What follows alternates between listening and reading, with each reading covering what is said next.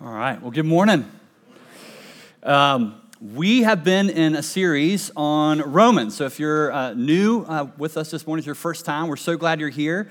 We've been going through the book of Romans. We're going to take a number of weeks, about 20-something more weeks to go through that letter. But this morning what I want to do is I want to kind of press pause on Romans and kind of step back. Last week we looked at a passage together in Romans chapter 1 that kind of highlighted some of the ways the gospel helps us understand, in particular, our identity in relation to our sexuality.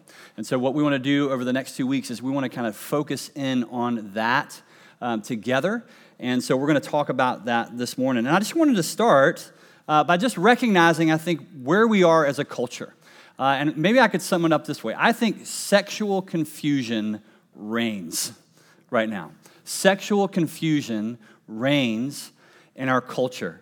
In his book, The Rise and Triumph of the Modern Self, author Carl Trueman observes that this statement, "I am a woman trapped in a man's body," would have been received as incoherent gibberish 30 years ago. And yet, today, in our current cultural moment, to deny or even to question such a statement is to reveal oneself in the eyes of culture as stupid, immoral, and driven by some irrational phobia. Trueman goes on to observe that it's not that any of the sexual confusion or sexual change or immorality is anything new. In fact, we observed that in Romans chapter 1 last week, that nothing is new since the fall in terms of our brokenness and our sin in the arena of our sexuality. But what he finds remarkable is how quickly what was once deemed sexually immoral behavior in our society has now become normative. Now, to cite just one example, I want to talk a little bit about the issue of pornography. And it is just one example, but it's incredibly prevalent in our culture today. And what's interesting, especially in light of what Trueman says, is that it no longer carries the same kind of shame and social stigma that it once did. So it's part of this rapid change that he's talked about, what's become normative. Not only that, pornography and a pornographic culture has desensitized entire generations of people in our culture to sexually explicit material that works its way into almost every sphere of life, including to children's programming, right? So it's just seeped into everything. And the impact of this kind of pornographic culture has had catastrophic consequences. So let's just talk about kids for a minute. So the Journal for Adolescent Health notes that direct correlations exist between the use of porn among kids, just let that sink in, the use of porn among kids and increased levels of promiscuity, cynicism about monogamy and marriage, and growing disinterest in family and children as a part of life. And it's not just kids. So over 70%, this is from Barna and Covenant Eyes, put these statistics together. Over 70% of men under the age of 30 use pornography on a weekly basis.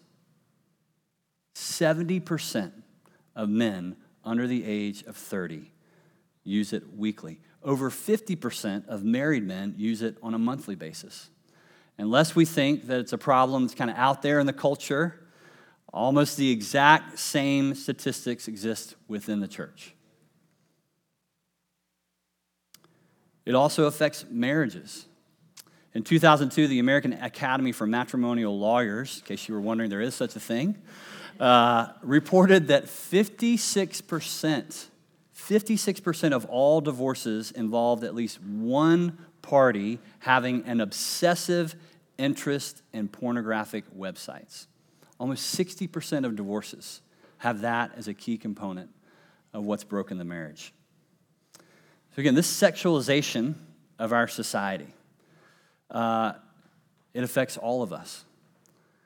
And whether it's porn or it's the TV shows we binge on a weekly basis or it's just in the language we use, it's affected everything.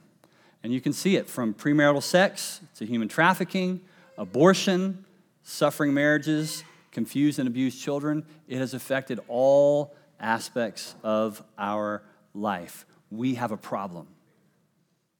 We have a problem.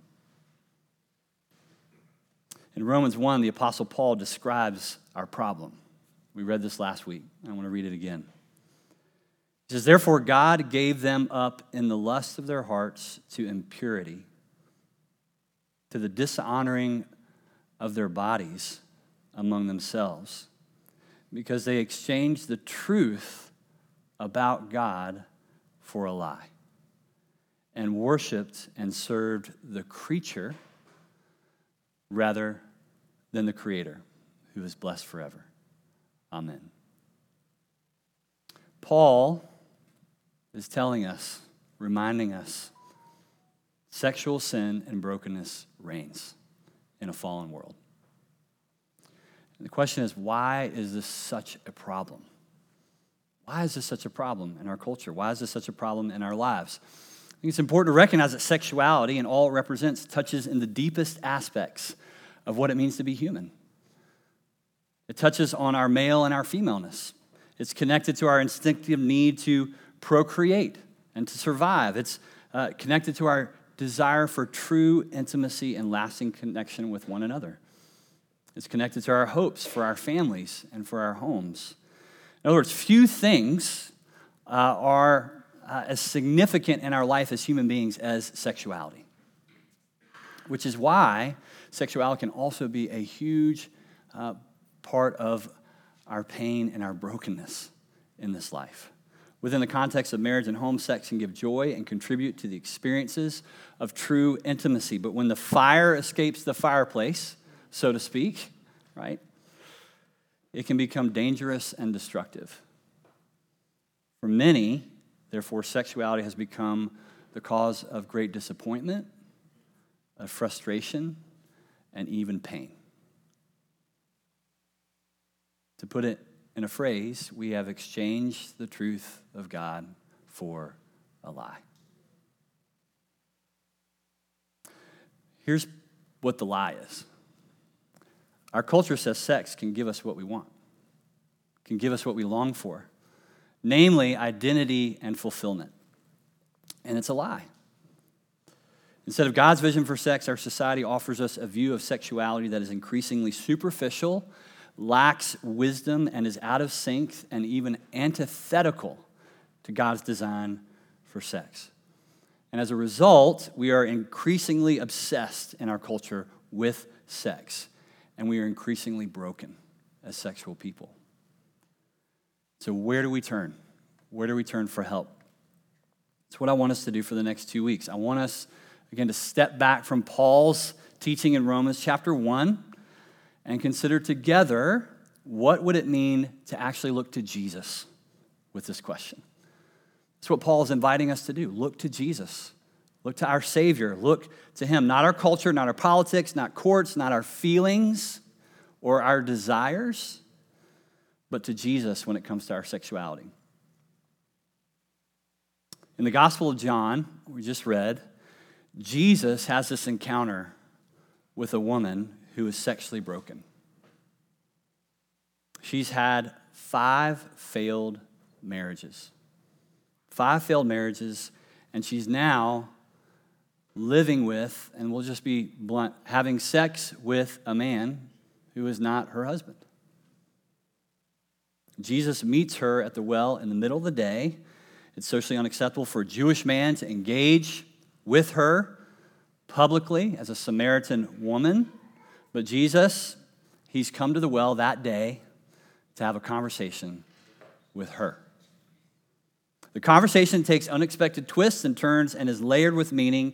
A question about water and natural thirst turns to deeper longings, and Jesus offers this living water that we just heard about.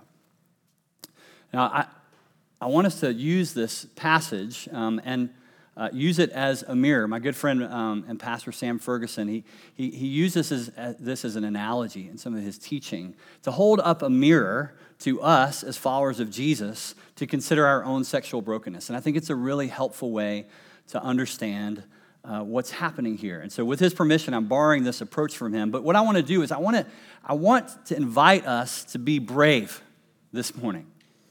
I want to invite us to be honest enough to see ourselves in this woman's experience, to let her brokenness help reveal ours, and to let her thirst help us connect with our own, so that we might stop drinking from the broken cisterns of our culture and instead turn to the living water that Jesus offers here in John chapter 4.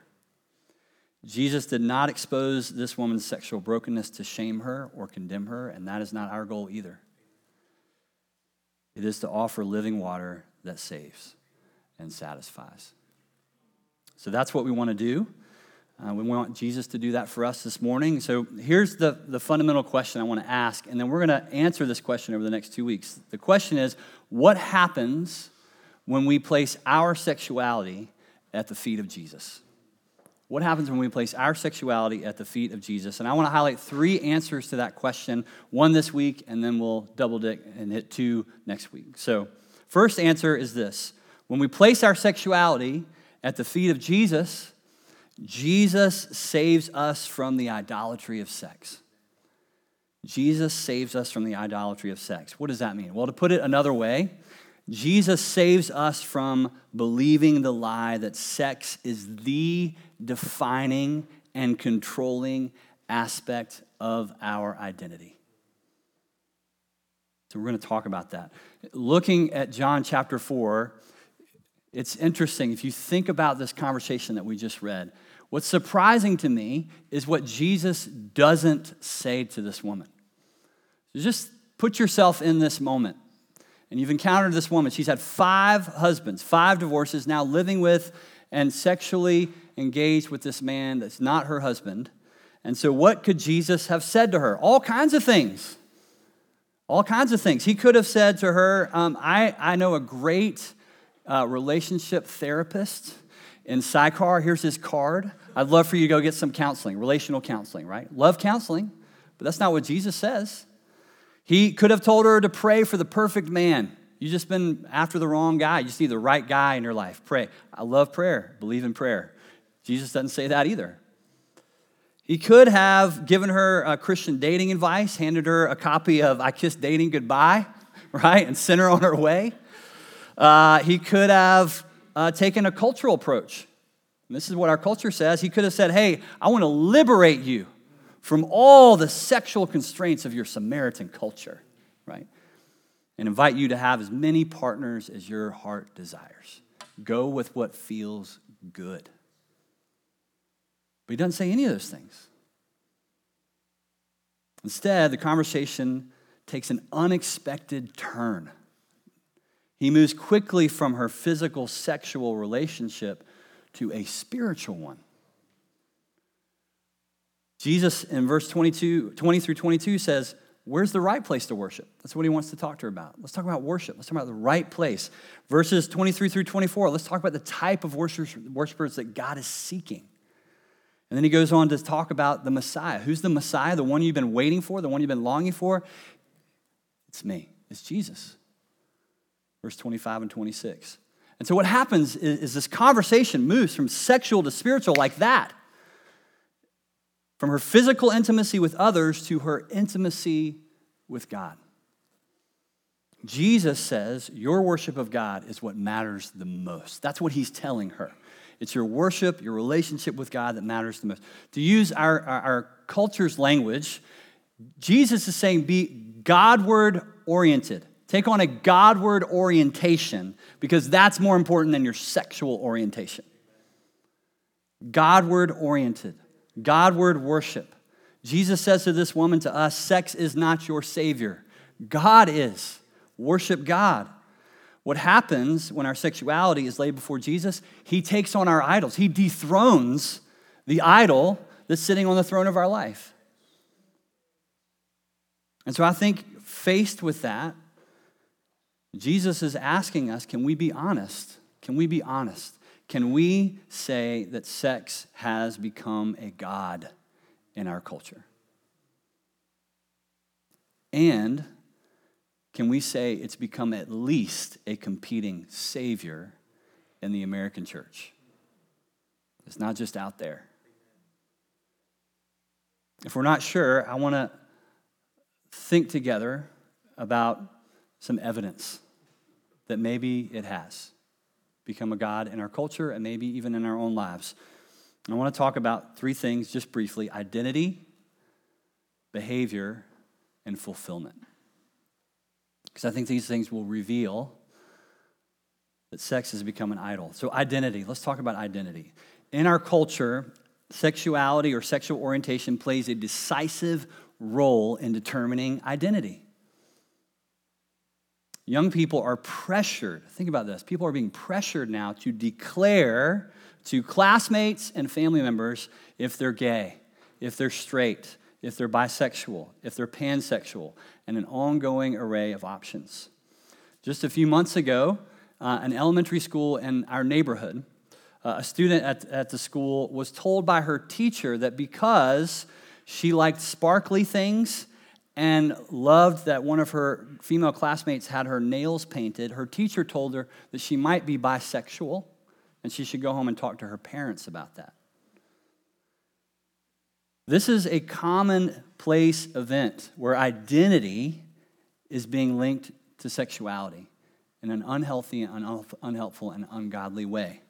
Athletes, movie stars, celebrities of all kinds tell the world, this is my sexual identity. It's a declaration in our culture. In her book, The End of Sexual Identity, Why Sex is Too Important to Define Who We Are, Janelle Williams-Paris notes that our culture sends a clear message that our sexual desires determine our identity, and she notes this is novel. This is new in history. This is not the way it's always been.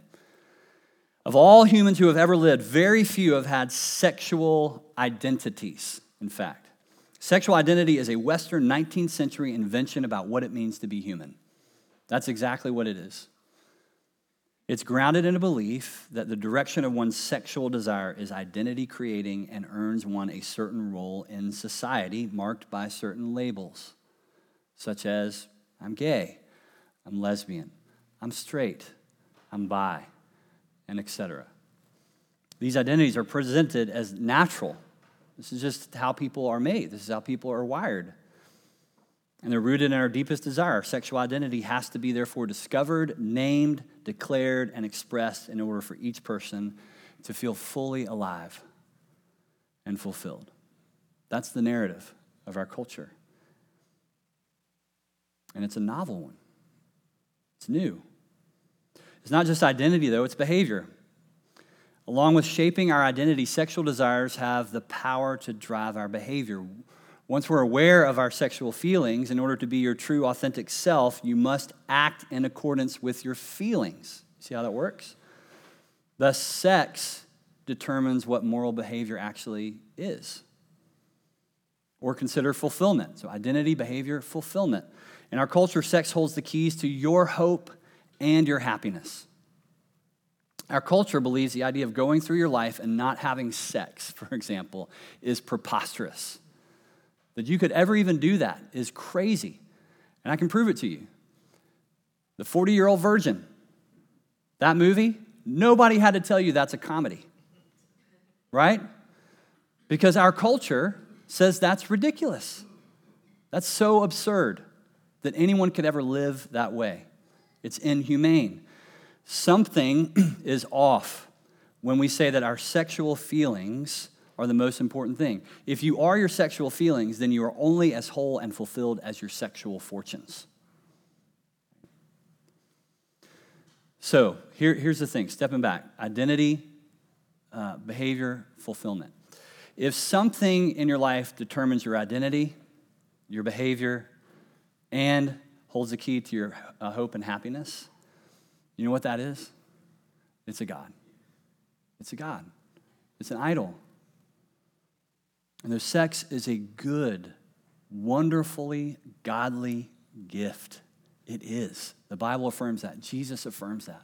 It is a good gift. Here's the truth. It makes a terrible and oppressive God.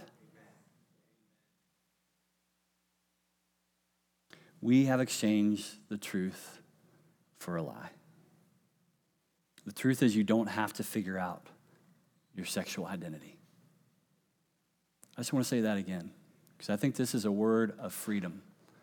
You do not have to figure out your sexual identity. Sex is a good gift from God. It's critically important as a part of a good and healthy and intimate marriage, but it was never meant to control who you are and how you must act and whether or not you'll be happy in this life. You are not your sexual identity. Your moral choices don't have to be dictated by your sexuality. Your hope for a meaningful and purposeful life do not depend on your sexuality. That's the truth. That's the truth of the gospel. In the guise of freedom, the world turns us over to the oppressive god of sex. But the truth is you are more than your sex life, more than your sexual brokenness. And so in your confusion, your pain, your grief, here's the message this morning. There's good news. There's good news for sexually confused people and hurting people. God is greater than any of our idols. God offers us true freedom. And Jesus can heal and forgive, and he can make you whole, including in your sexuality and in your relationships. We have all been tempted to exchange the truth about God for a lie, to worship sex rather than the creator of sex. And again, here's the good news. In John 4:26, Jesus declares to this woman in her sexual brokenness, he declares to her that he is the Messiah. He is the Savior that she's been waiting for. The good news is that Jesus Christ is the Messiah, and he is the Savior that you and I have been waiting for. He can deliver us from the bondage and strongholds in our life and restore us from all the lies that this world and the enemy have told us and used to steal from us. How? Because Jesus invites us to drink the living water. He invites us into life with him, to surrender and entrust our whole selves to him, including our sexuality, to confess our powerlessness over our sin, to seek his forgiveness, to receive his unmerited love for us, and to give ourselves, our whole selves, including our sexuality, to lay it at his feet in faithful obedience to him. The critical question is not, what is my sexual identity? The critical question is, who does God say that you are?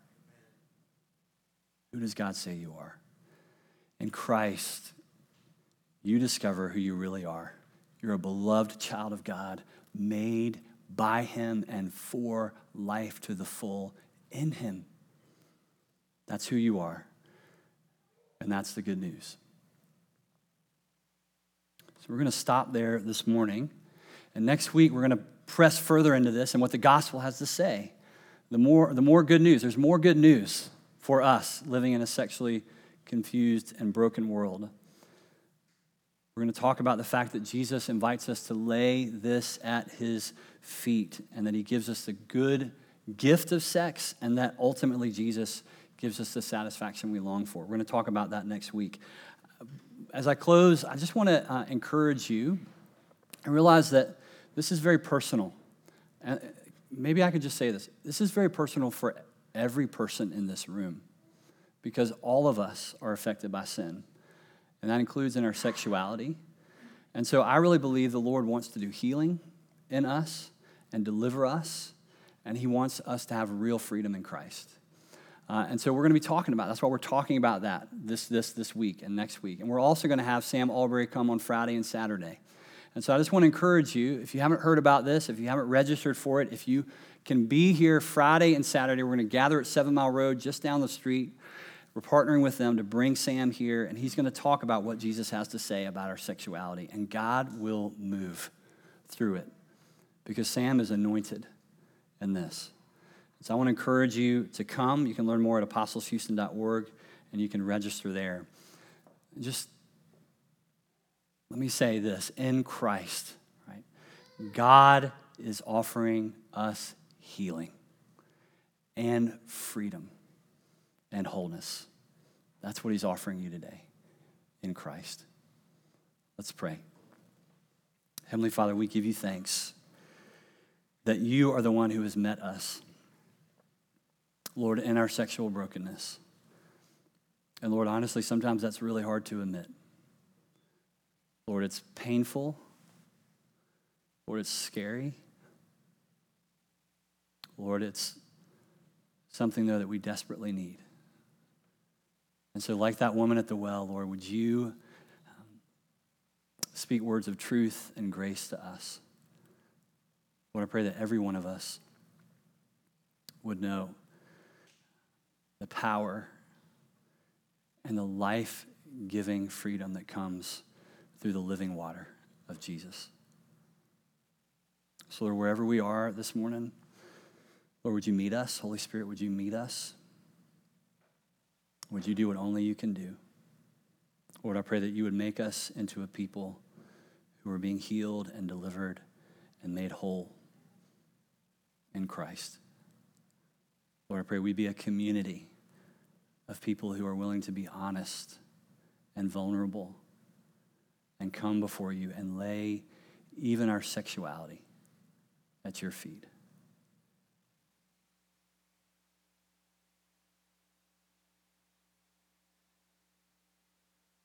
Lord, thank you.